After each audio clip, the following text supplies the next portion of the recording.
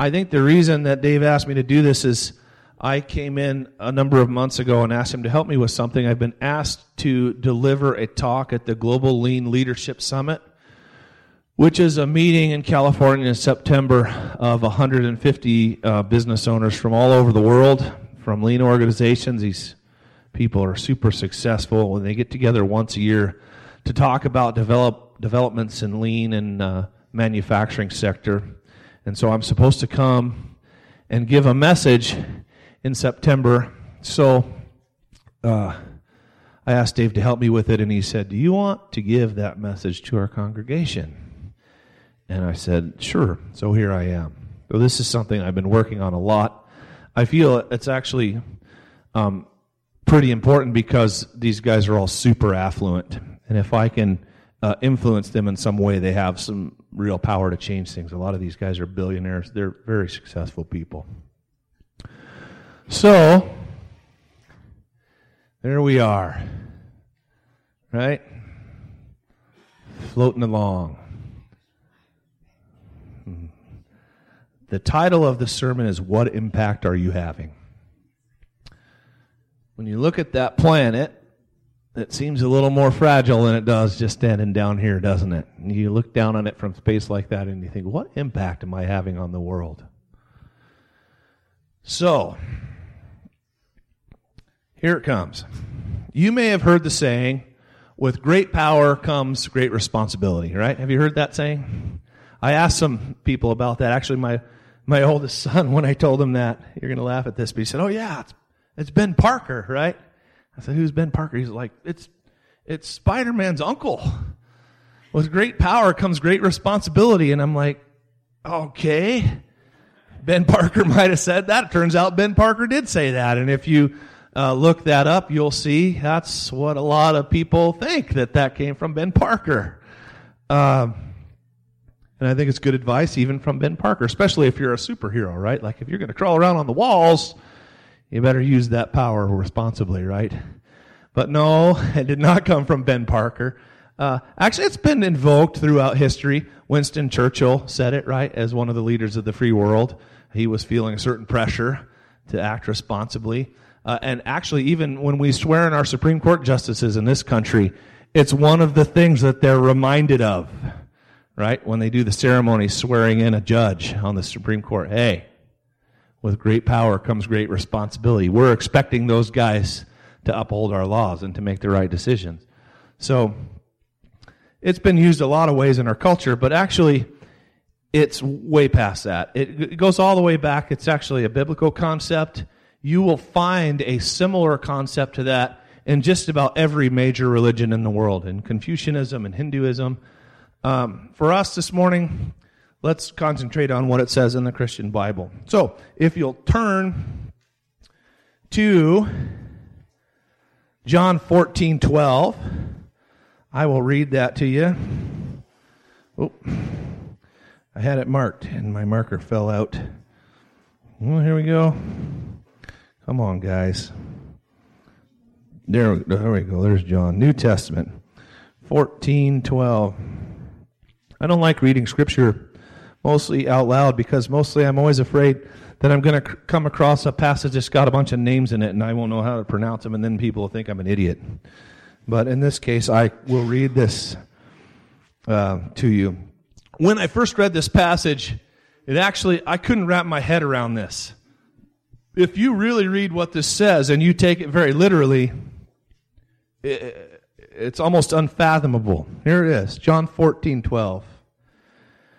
Truly, truly. Now this is Christ speaking here. If you have a red letter Bible, this would be in red. Truly, truly, I say to you, he who believes in me will also do the works that I do. And greater works than these will he do, because I go to the Father. Okay. Think about that for a minute. Think about all the incredible, amazing things that Christ did while he was on earth. This passage says, you're going to do all that stuff and more. Right?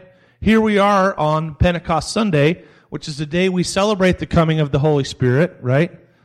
Where we say, look, Christ has come down, the Holy Spirit is in you. If that's not tremendous power, I don't know what is. Right? Does that make you feel a certain responsibility?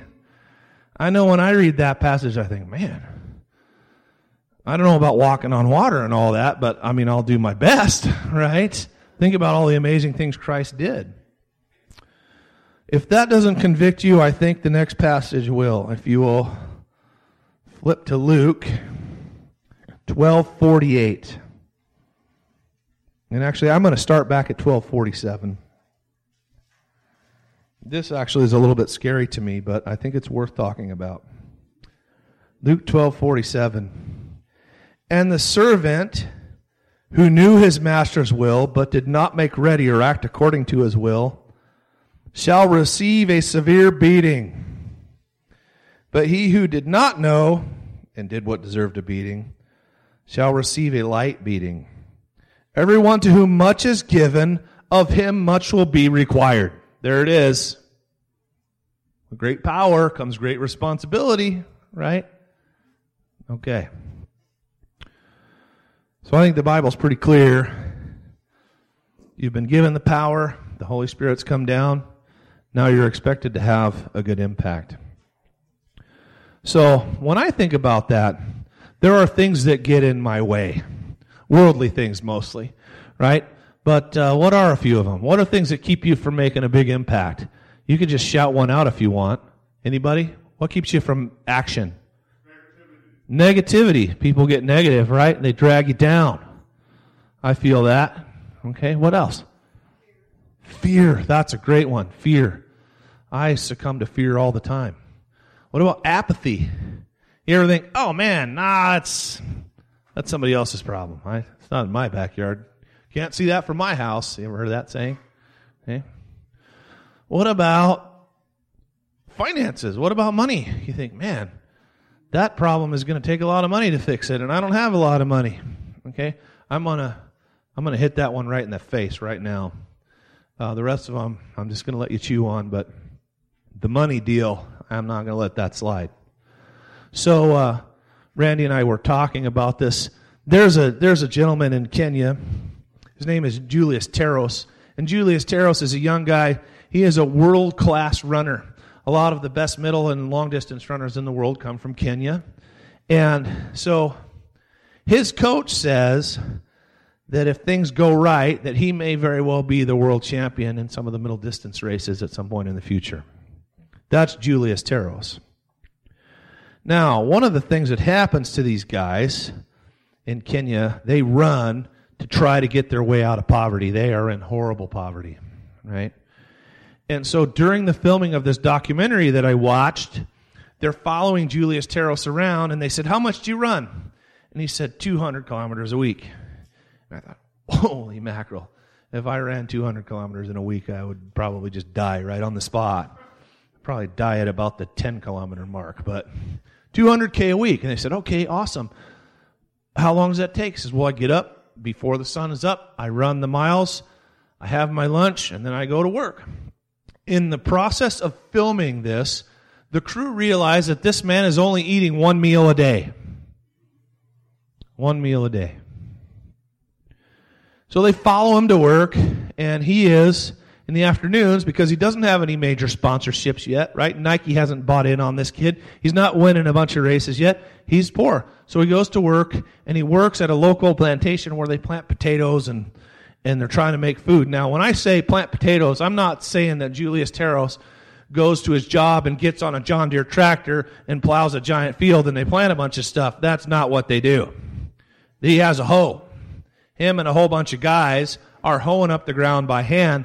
He works, right? If you've ever hoed anything in the ground, you know that's work. Between 4 and 5 hours a day, he does this 6 days a week. Guess what his pay is for this 5 hours of work? $1. He gets paid $1 for 5 hours of digging, which is why he only eats one meal a day. When they asked him about it, he said, well, I'd like to eat more. I know I'm burning 6,000 or 7,000 calories, but I don't have any money. Okay.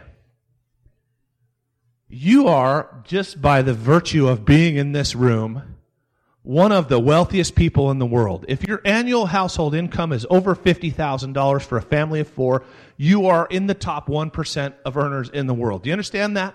That means we are the richest people in the world. You got that? Okay.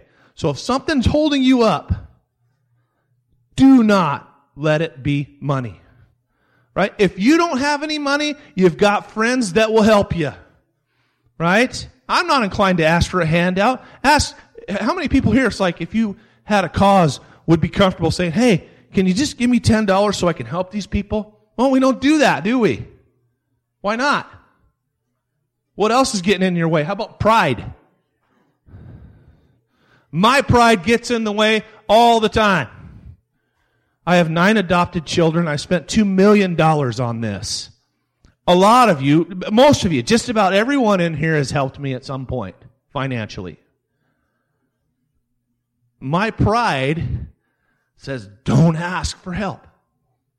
Just get rid of that right now. Do you think you don't have money? Stop. You are not Julius Terros. Go dig in the field for 4 hours or 5 hours and get paid $1 and then talk to me. Okay. Did I hit that in the face hard enough? Now look, I told Bev, I don't want to sound accusatory. I want to encourage you. Okay? I'm not pastor calls it the bony finger of indignation. Get out there and do something. You have cash. What are you doing? Right? That's not what I'm trying to do. I'm trying to encourage you. Okay. So here's the big question. What impact are you having? Right? Here's another way to put it. How do other people think of you when they think of you? Or what do you want people to think about you when they think about you? I can tell you what I want. A friend of mine says, you can't make anybody do anything. All you can do is show them what you're doing and hope that they'll think about it and start doing something themselves. That's all you can do. So here's what I hope. Some of you, I think, would think this if you said, hey, what do you think about that guy Ted? I hope you would view me as kind, honest, hardworking, generous, humble. Right? Here's a laughable one. Soft-spoken. Okay, I don't get that one, do I? I'd like to be soft-spoken sometimes. Some of you that are soft-spoken, I admire that character trait. Right? Motivated, compassionate, caring, thoughtful, patient, understanding. There's a lot of stuff that I would hope you think about me, right? Now, if you ask the right person, or maybe it's the wrong person, I don't know what they thought about me, you might get a different answer, right? Stuff like volatile, right? Mean, obstinate, right? Loud and obnoxious, over-opinionated, self-righteous, unscrupulous, ill-mannered, reckless, irresponsible, overbearing. You might hear that about me, right? Okay. So which one is it? They're all accurate. They're all accurate. I have the capacity to be all of those things. What I'm asking you to do is let the Holy Spirit come in you and try to push those negative things out of your life. Don't be that person. You have a choice. You get to make a choice. Here's another way to think of it. What would you like it to say on your headstone? You know, there's not a whole lot of room unless you get a great big headstone. What would you like it to say? Okay, good. All right, I'm going to give you just a moment to think about this. What impact would you like to have on the world?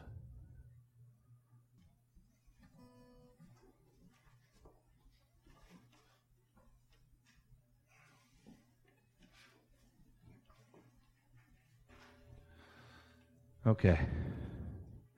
So I asked you the question, what impact are you having on the world? Are you happy with it? Are you happy with the impact that you've been having on the world? And then I asked you the question, what impact would you like to have on the world? Now I'm saying, do that. Okay? I want to be known as a giver. I asked you the question, what do you want it to say on your headstone? I want it to say, he was a giver. But, as I've already mentioned, I fall short all the time. There are definitely days of taking more than I can give.